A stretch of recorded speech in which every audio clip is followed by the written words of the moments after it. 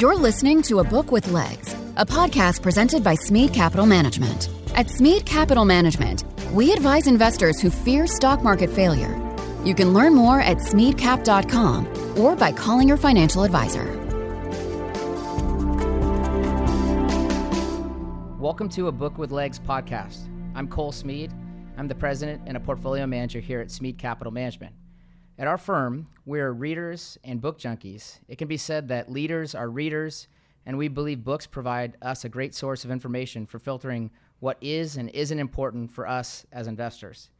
Investing is the last great liberal art and the best way to spend a lifetime of learning. This podcast is for readers, thinkers, business-minded people, and investors who want to grow their knowledge from great authors and their writing. Charlie Munger often talks about using multiple mental models in analysis. Our aim is for this podcast to help listeners test Munger's theory in business, markets, and people. Hosting this episode along with me is our chairman and chief investment officer. I most commonly refer to him as Dad, Bill Smead. Dad, are you ready to have some fun today? Sure am. We're glad everyone has joined us for this episode. I think we're going to hear a great American story and walk away with some big thoughts on certain businesses and the media industry at large. Lisa Napoli is joining us to talk about her book, Up All Night, Ted Turner, CNN, and the Birth of 24-Hour News. Lisa has published 3 other books, including her 2016 book, Ray and Joan, a story about Ray Kroc and his wife, and her newest book, Susan, Linda, Nina, and Koki, which is a story about the founding mothers of NPR. Lisa has worked at the New York Times, Marketplace, and MSNBC as well. Before we introduce Lisa, is there anything, Bill, that you're looking forward to, for our discussion? Yeah, I'm very excited to talk about this book with Lisa, considering the pending Discovery-Warner Media merger and the comments around CNN in this deal. I totally agree. I also look forward to, and I'm sure all of our podcast listeners look forward to hearing your best Ted Turner impression as well, which I think will be quite a treat later in our discussion. So are you ready to go? Yes. Lisa, we loved your book. Thanks for joining us today, first off. Oh, thanks for having me. I'm so excited that you read it. So, Lisa, we'll start with what inspired you to write the book. I started my career at CNN back when CNN was a little teeny nothing. It was not the very beginning. I wasn't an original, as they call themselves, the people who were there at the very start. But when I was a teenager, growing up in Brooklyn, New York, I was an aspiring journalist from a working class family. And, newspapers were supposedly dead in early 1980s. So a classmate of mine saw that this little place was starting in the base of the World Trade Center called CNN. And he told me, you should look it up. Maybe they'll give you an internship. My first summer home from college in 1981. And sure enough, I called them up from the little junky video store where I was working as a clerk for the summer. And I dialed 555-1212. Anybody old enough to know what that is will know that that's how I got the number. And I dialed the number I got. I don't remember that. And a guy answered the phone, desk. And I said, is this cable news network? And the guy said, yes. And I said, what do you want? And I said, well, I'm a college student. What do you want? And basically, I got an internship at CNN, which set the course of my next several years on, because I worked there for 3 summers during college. And in answer to your question, and sorry it took so long, basically, decades later, I had written that book about Ray Kroc and Joan Kroc, and my CNN-era friend, Sid Leader, called me up and said, you got to write the history, the oral history of how CNN started. Nobody's ever done that. And I didn't do a classic oral history, but I decided that with CNN's 40th anniversary coming up, this book was published in the year of its anniversary, which also happened to be the first year of the pandemic, which was 2020. I basically decided that was the way to go, to go back and look at who Ted Turner was, who he wasn't, and all these crazy people, crazier than me, because I was a kid, I didn't know any better, but there were people who moved and uprooted their lives and traded in safe careers to go work for this basically lunatic of a man in Atlanta, Georgia, which was not a world-class, media capital as it has become, in large part because of Ted Turner. So that's what's prompted me to write this book. Don't ever feel like you're being long-winded. If that's your fear, you're in good company here. So so your stories are going to be great. So I'll start us off. So you start out your book with Jack Rice and Channel 17 in Atlanta, kind of the predecessor to what we all know as Turner in the TV business. He was excited about what Americans would want from TV in the 50s. Could you teach our listeners a little bit about this opening character and his company and his station? Yes. Well, I'm so glad you asked that because and I'm so glad that you love books and that you value history, because I'm told all the time that people don't. But I of course, am in love with the idea of understanding how we got where we are today, and the idea that television in the 50s, and I knew a little bit of TV history, but the television in the 50s was a place where there was a lot of innovation, but the trouble was that busting the triopoly of the existing three networks was extremely difficult. And Jack Rice was one of the crazy pioneers.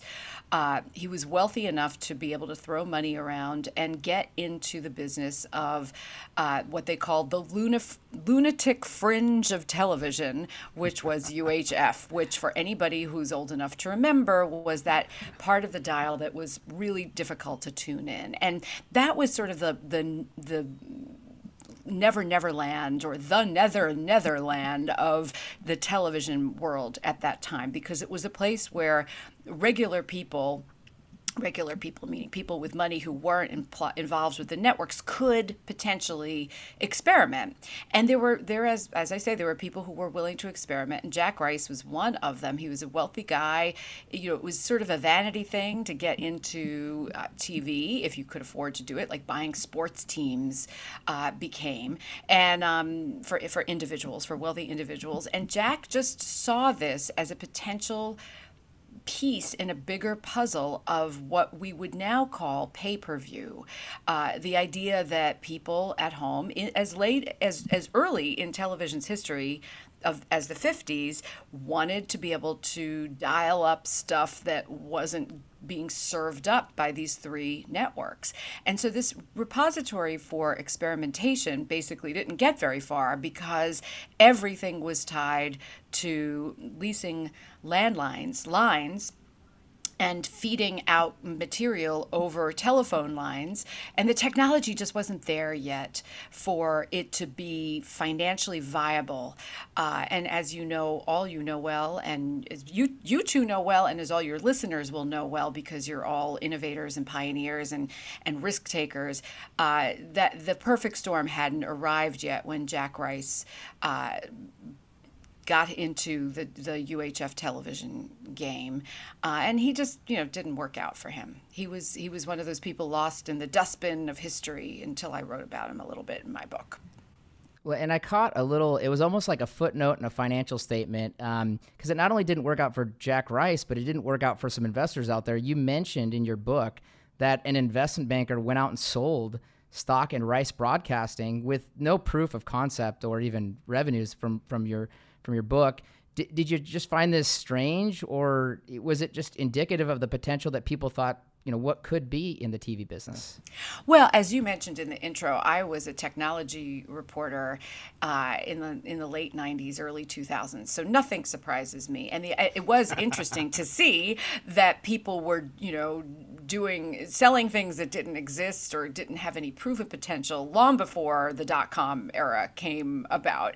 And so I loved reading that it was just enthusiasm. It was excitement. It was building, explaining to people what potential could be. And people were buying into that. They were buying into this potential in a different way than Elizabeth Holmes and Theranos and all of that. I mean, they were buying into this idea that people had fallen in love with this television thing that had only been around at that point 10, 15 years, in any measurable way, and wanted to invest in a future. And of course they were right, it's just they were way, way, way too early. Lisa, we love a book by John Kenneth Galbraith called A Short History of Financial Euphoria. And almost all major euphoria episodes include something new, right? That's always a key. And lastly, I got to mention, I wrote sports for the Walla Walla Union Bulletin in 1978 through 1980, so I have a little bit in common with you there. So you made a better career choice than I did, but yes. I don't know. You point out 3 towns that kicked off the cable era. Mananoy City, Pennsylvania, Tuckerman, Arkansas, and Astoria, Oregon, where Cole's grandfather was a Columbia River ship pilot. It was an antenna that connected to houses. These are not major cities. Your book touches on what the airwave broadcast audience was in rural areas of America, like Alaska and small towns in the Midwest. Explain to the listeners what the predecessor to cable companies were in these markets. Well, I found this interesting too because as a young woman, after I left CNN, I was working in a local television station in North Carolina, and I knew some men who'd invested early in this thing called mobile phones and bought the licenses and, cashed in big. And so not knowing that cable. Let me step back. As growing up in Brooklyn, New York, we didn't get cable till much later in the game. My father would read about it and long to have it, but we didn't have it. And it turns out what I didn't realize, what I learned while I was writing this book, is that cable was invented to bring regular television to the good old folk in smaller towns, mountainous towns, places where the signals wouldn't ordinarily reach. And the idea that cable really was a utility when it started. It wasn't this sexy, multi-gazillion dollar business like you guys invest in. It was really a utility, and it was a mom and pop utility. It was a guy in town. Usually it was, somebody who owned an electronics store. It wasn't even an electronics store. It was an appliance store. Who was wise enough to get into the game of cable and wiring homes so that they could receive this signal of maybe only 2 stations that were close enough by to map. So it was fascinating for me to read this really simplistic roots. It was and that there was tremendous money made, and that there were so many players in those early days, which of course is true if you look back at the auto industry, if you look back at every industry. There's all kinds of innovators at the start, and then everybody gets gobbled up. Lisa, what would you say was the biggest consumer benefit that was provided in those areas? And then secondarily, they originally called cable TV toll TV and had congressional committees. Was this just classic lobbying by the major networks, NBC, CBS, and ABC, to keep competition out? Well, yes, but before that, really, when you ask what the benefit was of cable, it really literally was just allowing a nice family in a more rural area to get regular TV that they couldn't get otherwise because of the technological deficiency of both the signal and the receivers. So cable was completely a utility. We talk about the last mile. That was the last mile. Then, of course, as always happens with great innovative minds, somebody said, well, if regular family X in Oregon has to pay to get regular TV, we need to make it something a little bit more robust than that, so that they don't feel bad that they're paying for something that other people in big cities are getting for free. And that's where the innovation began. And of course, that's where the 3 networks who dominated everything, radio first and then television, got angry or worried because they didn't want anybody to be able to encroach on what was their triopoly. So it's a very complicated and textured story, and I hope I've told it in this book for both the layperson, like my literary agent, who when I first told him this said, cable TV, what a snoozer, what a snoozer. And I said, no, it's really not a snoozer. It's actually really interesting. But which is why Ted Turner makes it so much more interesting, because Ted Turner made everything interesting. But it's a really interesting story of this technological arc of the 20th century. You guys will appreciate this. I say this all the time about McDonald's. Really, this book is the same as my book about Ray Kroc and how he started McDonald's, because the only reason that Ray Kroc was able to take this idea that these two brothers in the desert here in California, where I live, had created to a wider scale is because of technology. And if people had been making food quickly before that, not in quite that same measure, but it was technology that had enabled it to accelerate. And it's the same exact thing with media and communications and television. Lisa, I wrote a book in 2006 about the financial crisis, anticipating the financial crisis, called The New Boomer Austerity, and the literary agent tried for a year to find somebody to get interested in it. So yeah, you guys will share literary agent frustrations together. It'll be a good drink-worthy conversation. So Lisa, you talk about Ted Turner next. You kind of open with his family, his background, his father, his billboard business that the family had. Ted's opening act as a young man is in many ways to save the billboard business from his dad's partner. And if I read your book correctly, he effectively issues stock to purchase back the business.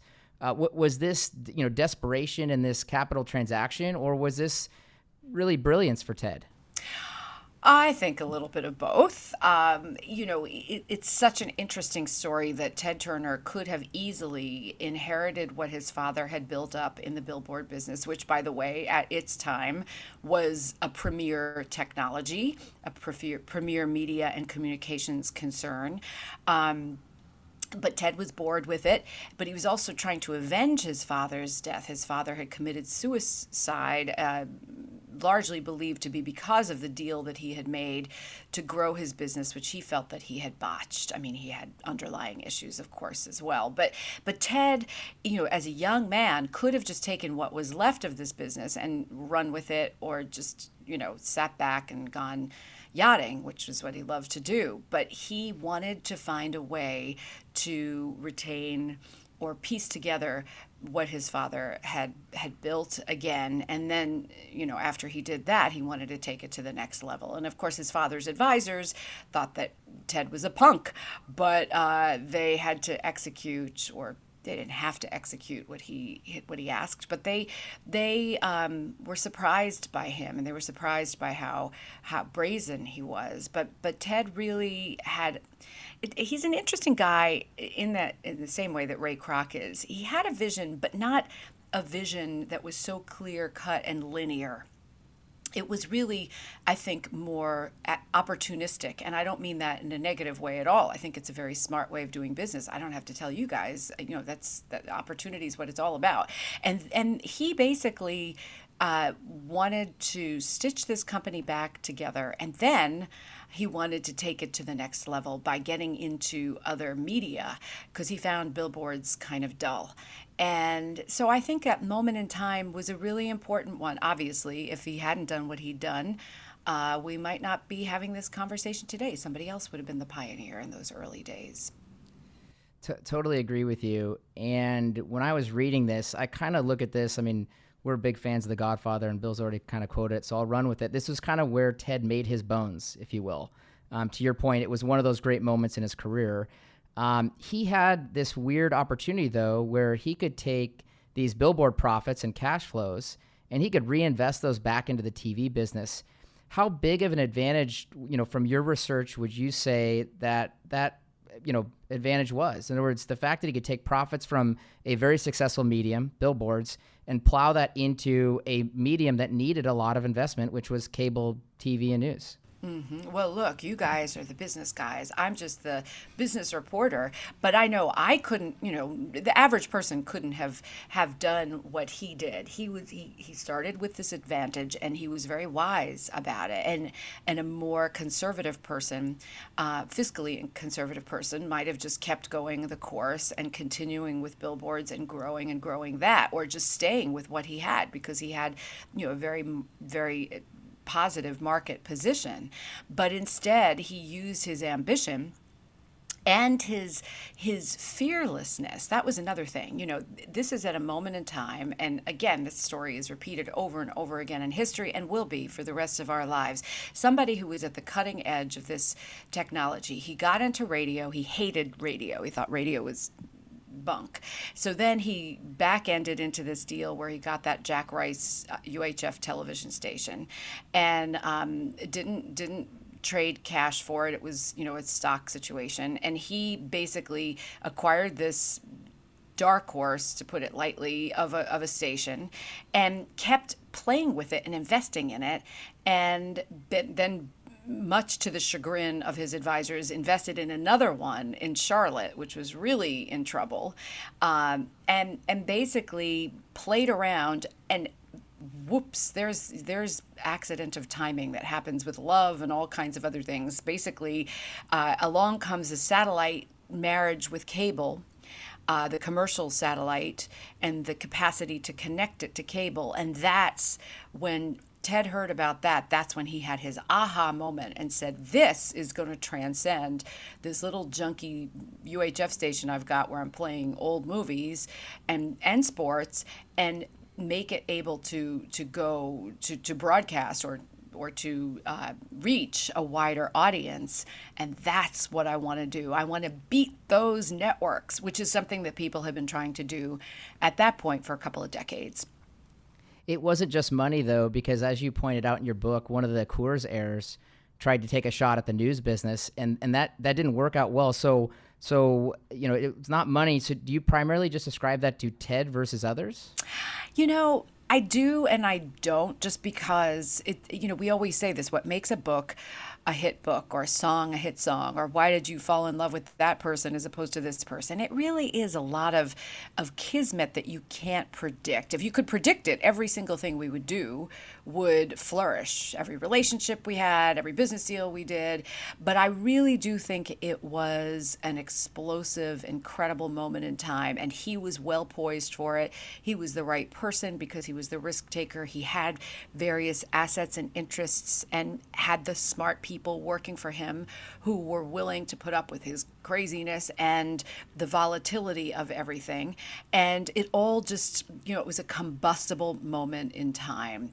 And, it's better for me as a storyteller that it happened to be Ted who told it. Ted, it happened with or under his watch that it happened, because he's just such a fantastic character. Ironically, we sit in Phoenix, and the billboard business is actually still thriving quite well, mostly thanks to the Trailers Association. So Ted starts his life as this unabashedly conservative Southerner who punishes people with his intellectualism, names his children after characters from Gone with the Wind. How do you look at his transformation from that to Democrat, philanthropist that thinks the world is too small for humanity? Well, first of all, I'm not so sure. I don't know if Ted Turner is a registered Democrat. And one of the, with the McDonald's book, I'm constantly defying the myths and the inaccuracies of that movie, The Founder, which are many, including and especially the fact that Ray Kroc screwed the brothers out of a royalty. He did not. He never promised a royalty to the McDonald brothers. He didn't screw anybody out of anything. He bought something fair and square. They named their price. He came up with the money. It killed him to come up with the money, but he did, and he bought them out and they went away. In this case, the mythology is, and this was a hard sell in this book, because when we went to sell this book, it was 2019, and I don't have to tell anybody anything about what was going on then. And so basically, the mythology is that CNN is this left-wing network, that Ted Turner is this liberal married to who was married to Jane Fonda. He's this environmentalist, et cetera, et cetera, et cetera. Well, what's interesting and why this story is so important is that none of that was true. First of all, the idea that network news had a point of view. Yes, my father was a conservative man, and he didn't love Dan Rather. He liked Walter Cronkite. He felt that it had a bit of a slant, but the idea that it was anything like it became was just untenable, unfathomable to anybody in the late 70s when cable news started. It's so hard to imagine, to remember a time that news was not something most people wanted to watch. The idea that anybody would watch it 24/7 was outrageous, and that's why he had a hard time to start. But the other interesting thing about Ted Turner is that he was a card-carrying Republican, again, back at a time when card-carrying Republican or Democrat meant something completely different than it does today. He was a conservative. He wasn't politically active then. He was, but he wasn't what people perceive him to be today, purely because of his marriage to Jane Fonda, which happened long after CNN was created. CNN was created because Ted Turner had this wild vision that this marriage of satellite and cable was going to change the communications industry, which, by the way, was right, and which, by the way, he wasn't the only person, but there were several people at that time who were audacious enough to take that risk. But he didn't sit there in Atlanta, Georgia, and say, I'm going to start, I can't do the accent, you can, I'm going to start this cable channel to propagate left-wing blah, blah, blah. No, nobody imagined that there'd be a market for news 24/7. And even the skilled journalists who he'd hired to work there, and the kids, people like me who were just out of school, or in my case, I wasn't even out of school yet, the people he hired didn't come into Atlanta with an agenda to propagate anything. They were just thrilled that they could get jobs outside of the networks, which only had a half hour of network news every night. And they were going to have this playground where they were going to have news 24/7. But even the man Ted entrusted to create the blueprint for the first CNN, this hard-nosed journalist, Reese Schoenfeld, had no idea what he was going to put on the air 24 hours a day. He was freaked out by the prospect of having to fill that much airtime. And it was only in 1996 when, by the way, MSNBC and Fox News Channel debuted their 24/7 cable entries that CNN started to tilt in any measurable direction. And it, really tilted in the last 5 years, 10 years, whatever, as the Fox News Channel mindset took over. But that's what's so damned, excuse my language, hard to explain to people. And it just drives me nuts because I want everybody to step back and look at the history, because the history is fascinating.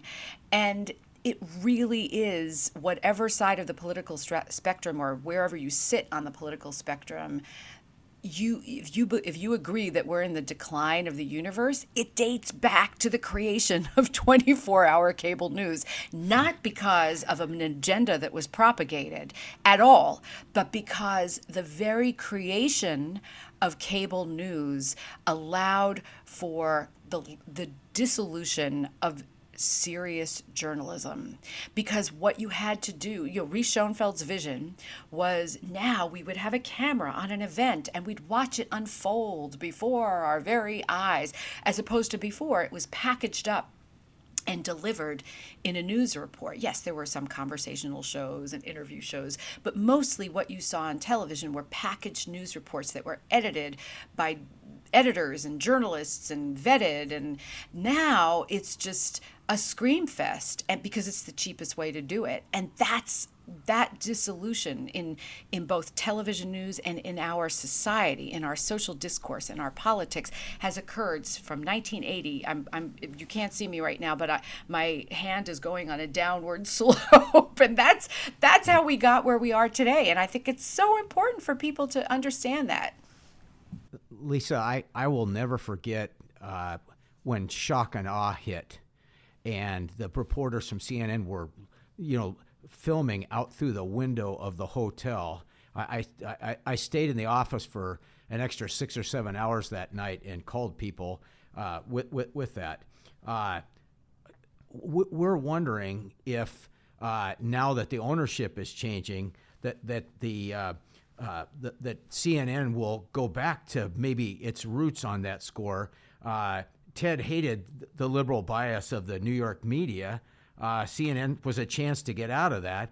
Now looking at CNN in Columbus Circle in Manhattan, many would argue that that is the bias. Do you think this historical criticism of media is appropriate? Can it be corrected?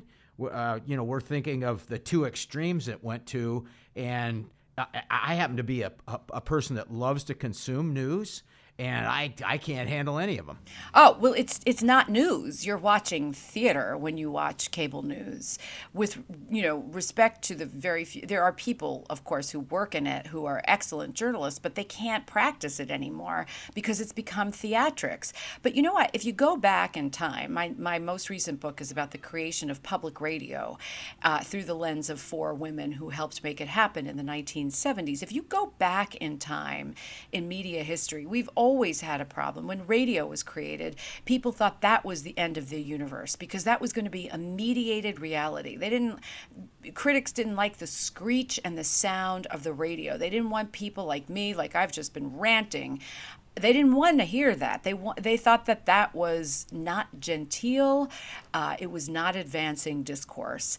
Newspapers, even before there was broadcast media, newspapers all had points of view, and you only read a newspaper that reflected the point of view that you wanted to consume, unless you were so open-minded that you bought 5 newspapers. And back then, a news junkie might, because that was the only way to get your news junkiedom fulfilled. But, what's going to happen in the future is more theatrics. It's not going to go back to pure play journalism. And there's lots of people who are talking about this and trying to experiment with it. And, a couple guys just recently announced, some highfalutin, newfangled journalistic effort that's going to go back to the roots. I honestly, the problem is, okay, let me step back. When CNN started, the people who were hired for it were regular looking people. They were broadcasters, but there was nothing vavoomey about CNN in the earliest days. And as soon as there came competition, they had to start vavooming. And that's the problem, is that, if one guy does this, you have to do something to stake your claim to differentiate yourself. And as long as there's competition in that world, it's just, I don't think it's going to change. I don't see how it can change. You talk about this in your book, this tussle between entertainment and news, and it's been around from early on. That's why news, you pointed out, was so short, because you need advertisers, and the way to get advertisers is entertain people. And you mentioned in the book that the $64,000 question was one of these early game show successes. Do you look at that as that's going to be a constant tension in the future for TV content? It's true about everything. I worked in the earliest days on the web, back when nobody except lunatics like me would work on the web because, other journalists had their jobs at the New York Times or fill in the blank, esteemed publication. And they didn't want to be sullied, by being in this online medium. Every medium has this challenge. Every restaurant has this challenge. Every organization has this challenge that, if you own a market, if you're in a privileged position to own a market and then competition comes along, you have to amp it up and compete. And competing often means losing what your essence is. I mean, arguably, the McDonald's was real hamburger, buns baked by a local bakery, produce sourced locally, when the McDonald's brothers were running it out in San Bernardino. I mean, that's how it was even before that, before they went to San Bernardino. But the minute you start trying to duplicate that over and over and over again, you have to lose some sort of standard or quality. And that's sadly, that's the sad state of the universe, which is why I write history books now, because I love reading about it, but it's hard to participate in it. So we're thinking of Fox News and Roger Ailes kind of when we ask this. Does the differentiation from others always create the next opportunity? Well, it did for Roger Ailes and Fox News. I worked for Fox before Roger Ailes came along and made it Fox. In fact, there were a bunch of CNNers. My boss at CNN got hired to help start the Fox News service, and basically in the early 90s it was to compete with CNN, even before there was a Fox News channel. And we were cut from the same cloth as the old CNN. We were creating good old-fashioned news reports. It wasn't a channel yet. It was just a news service. And then along came Roger Ailes. The whole media deregulation happened. So many things happened. But Roger Ailes tied up with Murdoch, who had a thing for Ted Turner, a thing against Ted Turner, not for him, and basically the rest is history. And he was an evil genius. He recognized that if you propagate a point of view, he recognized an opening and he seized it, and he had Murdoch's backing, and they made it happen. And that basically did what you mentioned the Coors brothers tried to do years before, but were unsuccessful at doing, partially because they were impatient with it, because they weren't media people. They were investing in something that wasn't their core business, and they just didn't have they didn't stick with it. But basically what happened was over time, slowly meaning not overnight, it forced CNN to change. It forced CNN to come up with an alternate way of doing business, because the way they had been doing business wasn't going to cut it in the face of what Fox was now doing. So back to the history of this, because your points earlier on, where we got to where we are, I think is wonderful. You actually start out with the Pigeon and the Pony Express and part of your book, and you bring us to the satellite. Can you explain how important the satellite was and kind of what the precursors were to that? Absolutely. Yeah. I mean, I start here in Southern California, just as television is dawning. I can't remember exactly how many sets there were in the Los Angeles area, but it wasn't many. There were so few that people had to go to the window of the local appliance store to see the event I'm about to describe to you, which is that a little girl fell in a well, and a very enterprising local broadcaster, who was really a technician as much as he was a broadcaster, he wasn't an on-air person, he recognized that they should broadcast this terrible incident of trying to rescue this little girl from a well in the suburbs on television. And he rigged it up so that was possible to do, but that was unheard of. The idea that you would turn on the TV in the middle of the night and see this operation happening, rescue operation, was unthinkable and very exciting for people. Wow, that thing that we spent some money on, that's in the TV, in the living room, that is only on for several hours a day, now has this really exciting, scary, nail-biting experience that anybody could relate to, a little girl falling in a well. And so that's the precursor to the creation of the satellite, the commercial satellite. And I detail in the book how that debuted and how that sparked Jerry Levin and Ted Turner and various other people into thinking, wow, okay, this commercial satellite is going to allow us to be on all the time, to reach a wider audience. And now what the heck are we going to do with it? I never finished the story before. Ted Turner didn't sit around and say, I'm going to create a news network and polarize the world. He sat around and said, I want to use this cool technology. And wait, okay, this little thing called HBO is doing the movie thing. And I know it's a hassle to get the rights to movies anyway, so I'm not going to do that. Wow, I'm not going to do sports, because sports I need for my Channel 17. I own the Braves, I own the Hawks.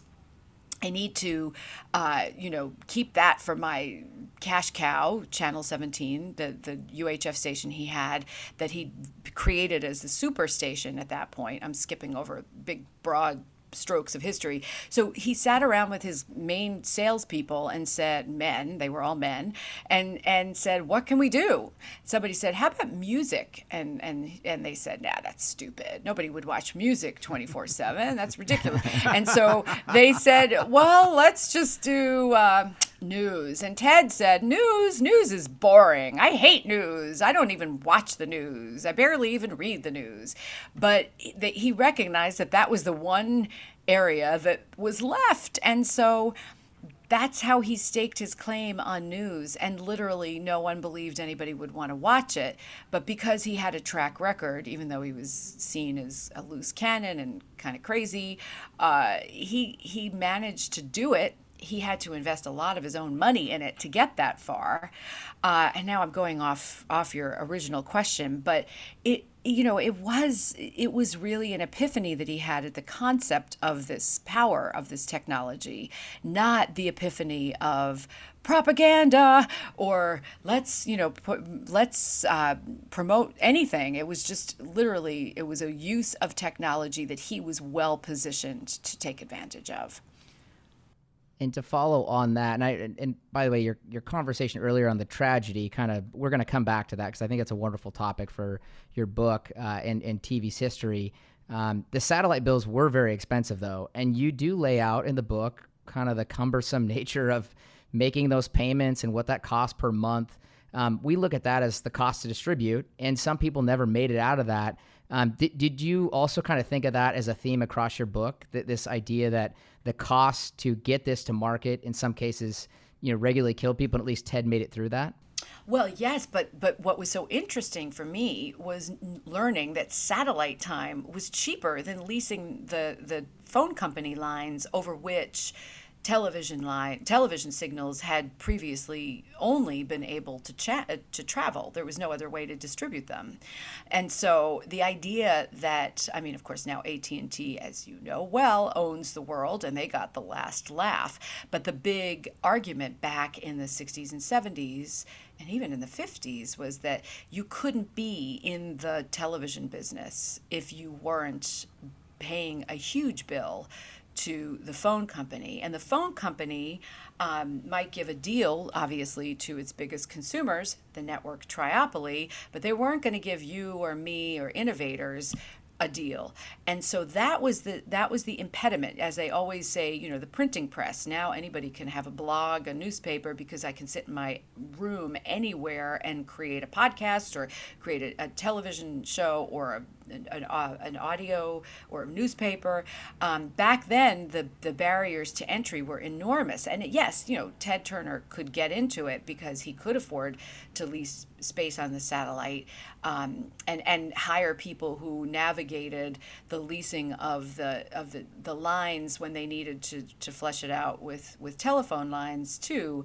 That was the real backbone engine of CNN that was not possible 5 years earlier. It would just not have been possible to create a news channel then. As I say now, when I give talks about this book, I hold up my iPhone and I say, this is a TV studio. But back in 1979, when they were getting CNN ready, they had the largest array, I think it was the largest non-military array of satellite dishes, I think, in the world at the time, because that's what you needed, these massive dishes in the back of this old country club that Ted Turner bought where he installed CNN, to engine, if you will, the transmission of the news out and the collection of it in from various points around the world. So it is really incredible to think about how far we've come in 40 years and how that was just back 40 years ago the only way. Before that, I talk about this in the book, it was film. And if you shot film, even if you could afford to have 100 people out there shooting film everywhere you want, 100 isn't very many, but say you did, they still had to get that film back somewhere where it could get processed, which anybody who's ever processed film knows is not a simple proposition. And then it had to get sent to wherever it was going to be broadcast from. And I talk in the book a little bit about the installation of Queen Elizabeth when she was installed as queen, the race to be the first to bring that incredible footage to not just the American public, but I focus on the United States in this book, to the world. And now, again, I would be there with my iPhone. 100 of us could be there with our iPhones, and we're all camera people. But then it was a nightmarish proposition, and one that, challenged a lot of people to be very creative.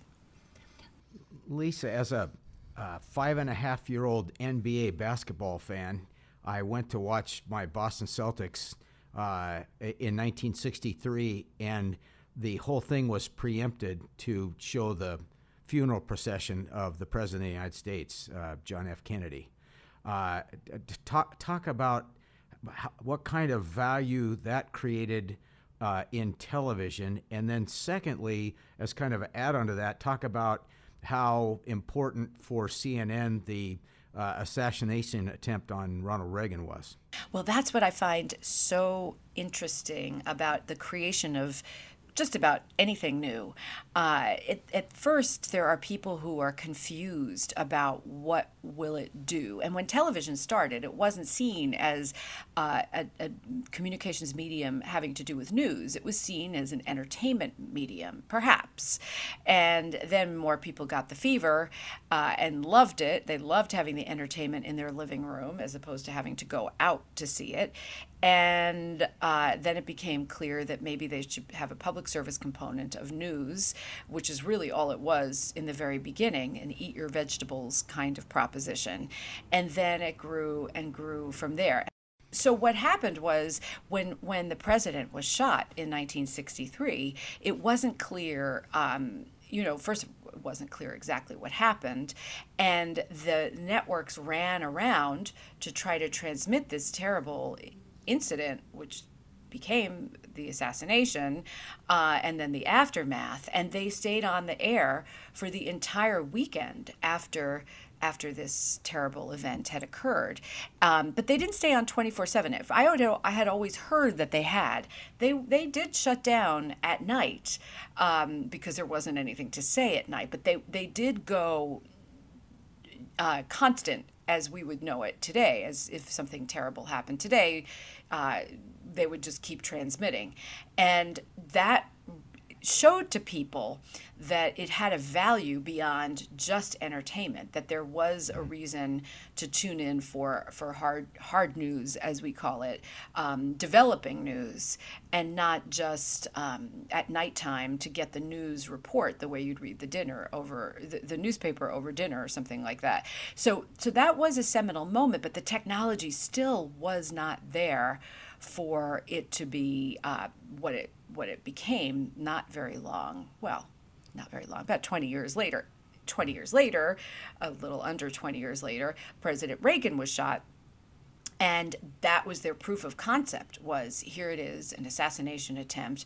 You didn't see it live, but it was like live in that moments after the assassination attempt, it had been recorded on video, and it could be, just rolled and rolled and rolled over again, and analyzed over again. And in the book, I look at the two instances and I contrast them because the whole mentality was so different just 20 years later, not only in the respect for the presidency, which was evident in both situations, but more so in the idea of the reverence for the gravity of this event and how to tell the story. And now, something maybe explodes at the street corner where I am, and it's live breaking news. It's, up to the minute news. It's not really news. But these were two very serious news instances. In between, I think I mentioned it in the book about when President Ford, the assassination attempt on President Ford, that was obviously in the 70s. So sandwiched in between these two, also pre-videotape, pre-satellite, easy satellite transmission. And it took a long time for that film to be developed and broadcast. And, in the 60s, it was seen as disrespectful to broadcast the Zapruder tape or the Zapruder film. It was seen as disrespectful. Now, I didn't talk about this in the book, but as a young woman, I was sitting in the newsroom when the shuttle Challenger exploded. And to be completely graphically honest, I pretty much lost my mind after having to watch it 5,000 times for my job to write to the video of that. If you remember this moment of the Challenger ascending and then blasting into bits. I mean, that did a number on me because I'm a human, and it was horrible. Same thing with 9/11. I don't think we talk enough about how much, not just 9/11 and the root causes of it and the fact that it happened, but the fact that people sat there and watched these buildings fall down like a violent video game. I think where a lot of our society is deadened to the severity of what we see on the air. And you really can see evidence of that when you look at the coverage in the 60s, which you can on YouTube. If you want to watch it, it's all there, and it's really fascinating. Lisa, your book kind of highlights that Ted didn't really like the if it bleeds, it leads kind of mentality. But yet, in a way, like you're discussing, it really highlighted the medium and content and its importance. Did he ever rectify that in his mind, and did he just make so much money on the whole deal that it became less important? Well, it's really important to remember that Ted Turner, he started it, but he didn't run it. He didn't run it day to day. And when in the very beginning he tried to insert any sort of opinion into the operation of it, he was tamped down. He was pushed back because he himself, when he started it, wanted journalists to run it. He knew he wasn't a journalist, that wasn't his bailiwick. So he didn't like the bleed it leads mentality.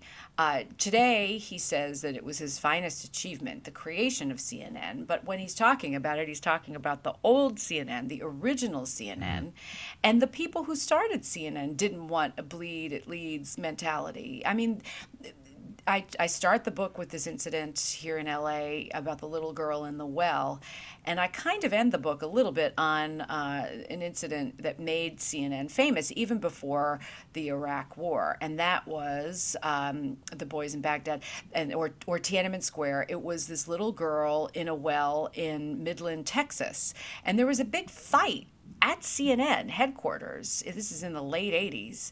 About whether to keep rolling on the rescue of a little girl from a well in Texas, because the people who ran CNN at the time thought it was, it was sad, yeah, but was it news? No, it was it leads kind of situation.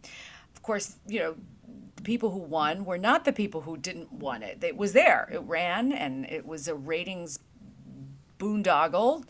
And sadly, it set the tone for the idea that this was, a good get for the network. Something bad happening like that is good for us as a network. And that, frankly, is what burned me out on the news business a long time ago. But a lot of people love it. And obviously, it's way more compelling to watch unfolding action than it is to watch, just the same stories repeated over and over again.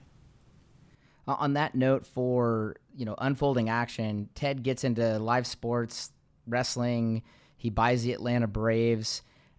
As a sports fan myself and a kid that's grown up, as an 80s and 90s kid, it's almost unfathomable to not think about sports on TV. And yet, at the same time, that was almost unheard of for Ted to go in and cut deals like that with a Major League Baseball team or own one. More common today where the networks are tied to the team. But baseball fans have been addicted for decades. Why had that never been done prior to Ted in that way? The fact that he bought the team, you mean, or that he broadcast them so often? Live games, which ended up becoming a national broadcast in the end, as you laid out in your book. But the idea that, the local baseball team was going to be on TV. I remember when games used to get blacked out, 20 years ago. Now they're on all the time. Did people just say, let's not test the theories and test something new? And think how lucky Ted was to be in Atlanta with a baseball team and have your star player be from Portland, Oregon. Yeah.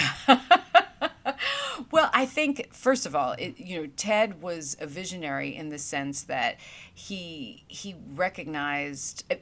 Let me step back. The idea that Ted got so into sports is a huge part of his success, because had he not broadcast the Braves, had he not stolen the transmission of Braves games away from the local affiliate, I think it was the CBS affiliate, WSB, he would not have had this amazing, what we now call today, content on his channel that lured viewers. And when he went up on the satellite initially with Channel 17, regionally at first, he was geographically well positioned, because back then, there were no teams anywhere else in the, whatever the radius is around Atlanta where he transmitted via satellite to begin with. So that was an immediate amazing addition for people locally that they got. In Alabama, you could see the team that you consider to be your local team that you might drive to see once a year. But yeah, you couldn't broadcast live easily before the 70s because of the satellite. So the satellite issue.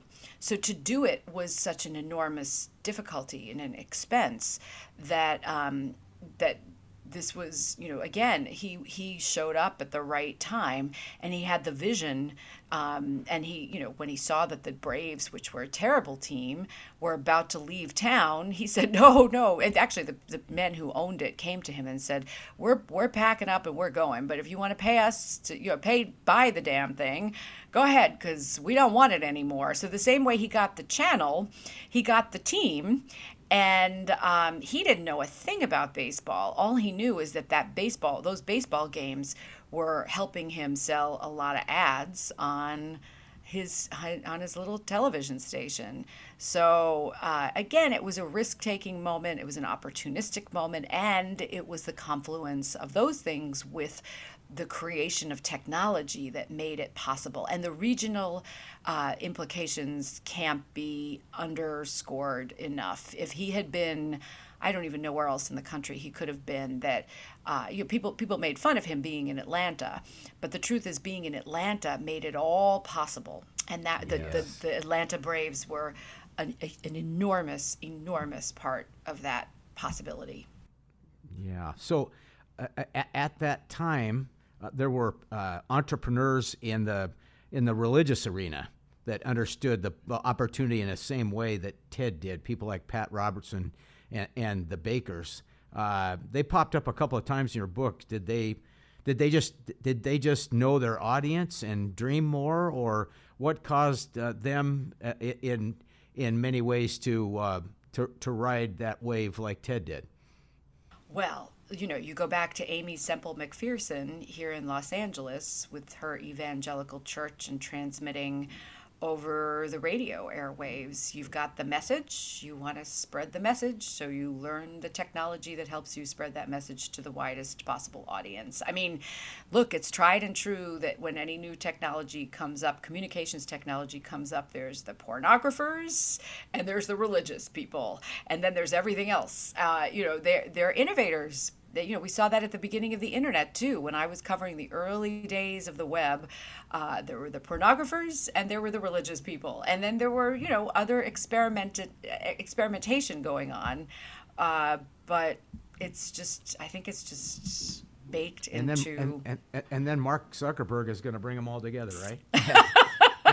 So on that experimentation, here's Turner. He's trying to experiment practically everything. He'll beg, borrow, and steal for revenue in the business model, which you point out that he does a begathon, and he actually has success with it. But then the other thing he tries to do is sell goods via TV, and this did work. As I was reading your book, I was thinking about kind of Home Shopping Network and QVC 1.0, which interestingly are all now under kind of a John Malone control. And so you think about online shopping, like you point out, the new medium that we're in. Was that home shopping kind of phenomena, was that just outright exciting, kind of like internet shopping was in lockdowns? And then the second thing is you kind of point out the Ginsu knives situation. They were selling through Turner's networks, and he was doing it as a royalty model, which, reading the book, I thought, wow, maybe that's a place we haven't gone yet, is royalty, because fixed pricing really dominates the industry today. Yes, well, first of all, this is where I out myself as having worked for QVC when they started Q2, back when Barry Diller, bought into QVC in that strange time, the whole CBS QVC Barry Diller moment in time. And I learned so much working as a producer at Q2. And this is right before the web popped. The world completely changed, and it was a fascinating experience. And when I was writing this book, I couldn't help but think about that experience as I looked at the genius of Ted and these early direct marketers who, again, they seized the airwaves. It happened to be Channel 17. It happened to be UHF stations that had airtime that was easily either bought or bartered from these people who were propagating whatever products, as you mentioned, the Ginsu knives, various other things, the pan flute, Zamfir and the pan flute. And basically it's all about innovation and, and necessity and opportunity. And so these direct marketers needed a way to reach people. People had not typically purchased a product the way, now we purchase everything all the time from the phone, wherever. But then the idea that, I was being advertised to while I was sitting on my couch, and that looked interesting, and all I had to do was reach over and pick up the phone. Wow, how exciting. I'm going to try it. It's such a thrill. Somebody's going to show up at my door. Wow. Different than a carton of milk or a bottle of milk. So, which is the only other thing that would show up at the door besides the newspaper before. Well, traveling salesman came too. This brought the traveling salesman into the living room, and Ted was game to try it. It made him money, made him a lot of money. And it made the guys who were selling this stuff even more money. And yeah, it was a perfect marriage. But that was fascinating to read about. To learn about. I had no idea. Although I do remember as a young woman at CNN, when the commercials ran, you would see these same commercials over and over and over again. Cole's mother ended up with 20 pairs of Birkenstocks because of that. For the listeners of the podcast, how much of this book is really Ted Turner versus the history of cable TV and cable channels like CNN? Is this big man history or just a key factor in a complex story? A little bit of both. I mean, it's sort of a biography of Ted wrapped around the story of a moment in time that a lot of people helped make happen. And I tried to shout out, or more than shout out, some of the key people who are not famous like Ted Turner, who made it happen. And they're very colorful, wild, risk-taking people. But it was all my effort to understand what happened. How did I, as a young woman, leave New York, go live in Atlanta, work in this old country club? I never asked about this old country club that we worked in. I just, went to work every day and collected my meager paycheck, and we worked crazy hours. So this is sort of my way of making sense of that early history. But it all goes back to Ted, because without him and his capital and his risk, it wouldn't have happened. Somebody else would have done it. And they would have done it, like McDonald's. They would, there were plenty of people making hamburgers when the McDonald's brothers were making hamburgers. It's just that Ray Kroc came along and had a bigger vision.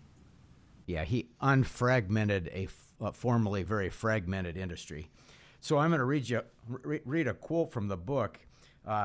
It says, I'm in spiritual and mental pain, he told the reporter. This is Ted, I believe. When you've worked to build a company for 40 years and you know all the people there, and one day it's gone, well, that's a hard transition for anyway. It's like taking your pencil away and telling you can write anymore. So I'm famous among my friends for, I practiced my Ted Turner interview from the AOL Time Warner merger for years.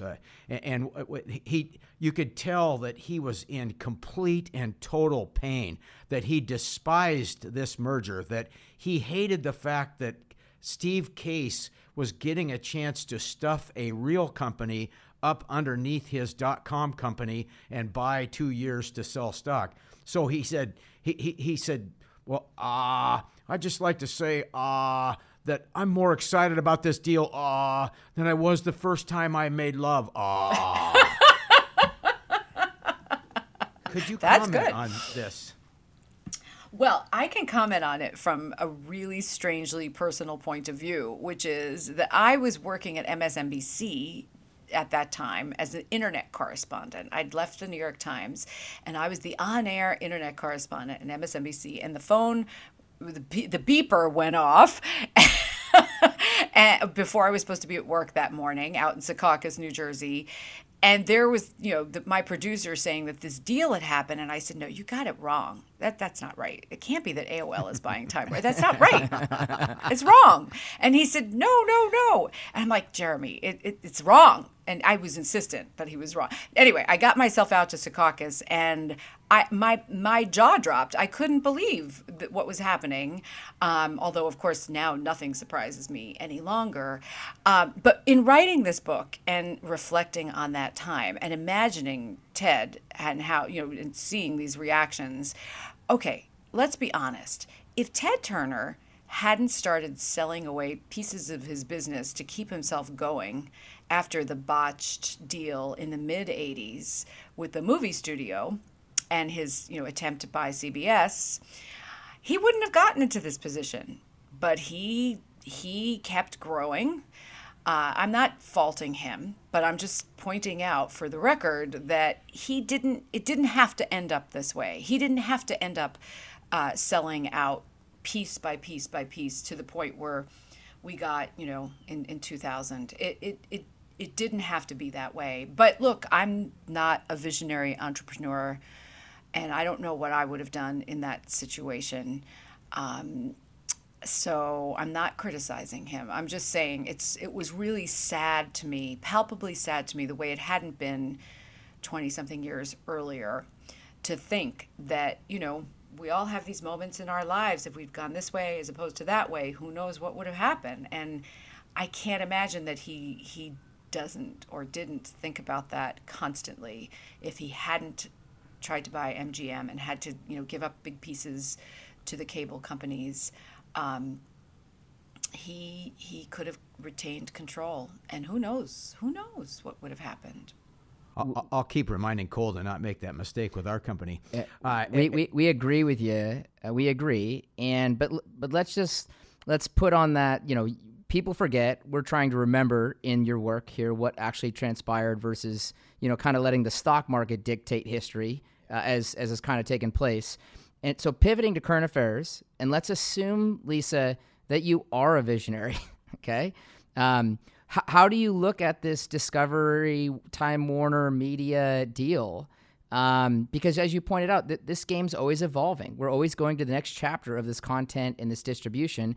And we look at this in many ways as the opposite of the AOL Time Warner, where you have this very futuristic business plugging into a very, real business. These are businesses that make real money, have been around for a long time in many cases.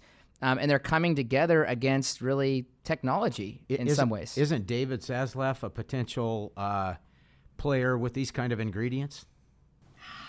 Don't bet against the phone company. That's all I can say. Is the phone and they're not even the phone company anymore, right? You guys know much more about this than I do. But yes, everything sort of cycles, just like politics, everything cycles around. Oh, actually, I shouldn't even say that, because nothing really is, all bets are off, everything's different, but I really do believe that everything cycles around, and the tried and true big companies are always going to win out. And, you can start something great and sell it to something bigger and greater, and that seems to be the way to go. But in terms of what's next, you all tell me. I want to know. I want to be on the cutting edge since I've got your ear. If we had the perfect answer to that, Lisa, I don't think we'd be chatting with you right now. We're testing the theories. So as the other thing that I walked away from, and maybe this is an idea for you, I'm hoping, maybe I'll try and play the visionary now. We're big John Malone fans at our firm. John and Ted had a lot of, commingling, similar investments. John provided capital to Ted at times. And many of these Turner assets have ended up in Malone and his investors' hands. I think of Liberty, Braves, all this stuff has kind of come anew under John Malone. Have you ever thought about writing about Malone? Because so much of your writing has been, I've seen other writing, your other works are, around the media realm. And I kind of look at, John Malone could be your poster child for your next Ted-esque book, but it's more current to today. He is, yes, and John rescued Ted. He didn't just invest in Ted, but he rescued Ted. He would be a fascinating subject. Maybe he'd hire me. Maybe I could come. You know what? And he was the guy. He was the guy that put the cable system in Colorado and Wyoming, all those godforsaken places. all those people that he consolidated. He a lot of created those the people. cable industry by multiplying those venues. Absolutely. No. Reading about him, I always had to hold myself back because I couldn't go too far down the rabbit hole, but I always wanted to know more. And my challenge is, as we sort of started talking about before, is what kind of book you can sell. It was really, really hard for me to sell this book, to find a publisher for this book, because it wasn't about the polarizing nature of cable news. So I was so thrilled that you read it and were interested in talking about it and giving a new audience to it, because it isn't something that naturally was going to find a publisher. So I'm not so sure a book about Malone, as fascinating as he is. Maybe if they turn this book has been optioned, so maybe if Up All Night gets turned into a limited series, I can advise them to make sure that John Malone is sort of like the guardian angel in the wings, and there's a whole thread about him on the side, because he's so fascinating. But I don't know. Maybe what's going to happen next is with CNN Plus. Maybe the Property Brothers are going to have their own show on CNN Plus, or Chip and Joanna are gonna. They're the people who rule the world now, anyhow. So I don't know. That's all I can say. I just don't know. It sounds like you're more of a visionary than you kind of made out earlier, Lisa. What everyone needs, Lisa, is a 90-day fiance. Oh, I haven't seen that one yet. My mother and I just love watching HGTV. I'll just have to say that out here. So, but 90-Day Fiancé, I don't think I could convince her to do. She's too cynical. That's a little different audience, I think. Yeah. Yes, we're not the demographic for that one. Well, I think we want to thank Lisa and just. Yeah, very much so, and we've absolutely loved our conversation today. I hope you've had a good time as well, Lisa. Is there anything kind of as a last takeaway that you'd want listeners to understand, or something that we haven't caught yet in our discussion? Oh boy, no, you guys are great. You're very thorough. I'm so grateful. I just want to remind people, just buy my book and give it away or something like that, because we need to sell it to show, and there's a great new cover of the paperback with Ted on the cover. We just need to show the publisher that people really are interested in this history, and I promise that this history is even more engaging than I hope we've made it here today. I'm just so grateful for your interest in it and for your work, your bigger work, so thank you. We agree with you. I was trying to think about, what I took away from this, and my bias, Lisa, just so you know, is I love studying billionaires. It's one of the things that we do in our work. And so, just seeing Ted, knowing some of the history really drew me into it. But the other thing, and I'll throw this to Bill also, the other thing I think I took away from your book is I think your book helped me understand Netflix. And what I mean by that is the newness of, cable news. The newness of cable itself. Newness is actually what drives a lot of consumer demand in the end, because it's something different. It's a differentiated product. And for years I thought, gosh, there's so much garbage on Netflix. And then I realized, but there was so much garbage on Turner Networks too, but it was something to watch at 3 a.m. And now you can watch it on demand. That was my big takeaway. Bill, what did you have? Are you calling Petticoat Junction garbage? That's a classic. You're darn right it is. In fact, so yes, no, Lisa, absolutely. I mean, everybody needs to read a lot more, and what they need is great topics and great writing, and we think you have done that. Yeah, Thank we really so appreciate much. it. Well, I'm happy to come back and talk about Ray Kroc and his crazy wife, Joan Kroc, anytime you want. So we will most definitely probably take you up on that. Yeah, well, back to people who've got ridiculously wealthy. So I want to thank all of our listeners today on the podcast for joining us. I want to thank Lisa. I want to thank Bill for guest hosting this for me and with me and having some fun between dad and son. To go back to what Lisa said, you should go find her book. It's Up All Night. It's this story of Ted Turner, CNN, and 24-hour news, like we talked about. Her other books that you can find out there is Ray and Joan. As we mentioned, that's about Ray Kroc, and she gave a great teaser to that throughout the podcast, and we'll look forward to that. And then her newest book, which was just published this last year, Lisa, this is published? Yeah, Susan, Lindy, Nina, and Koki. the story about the founders and mothers of NPR, we will definitely take you up on having you back. This has been a lot of fun. We appreciate all the podcast listeners, and we look forward to the next episode. Thanks so much. And maybe we should end by all doing our Ted Turner.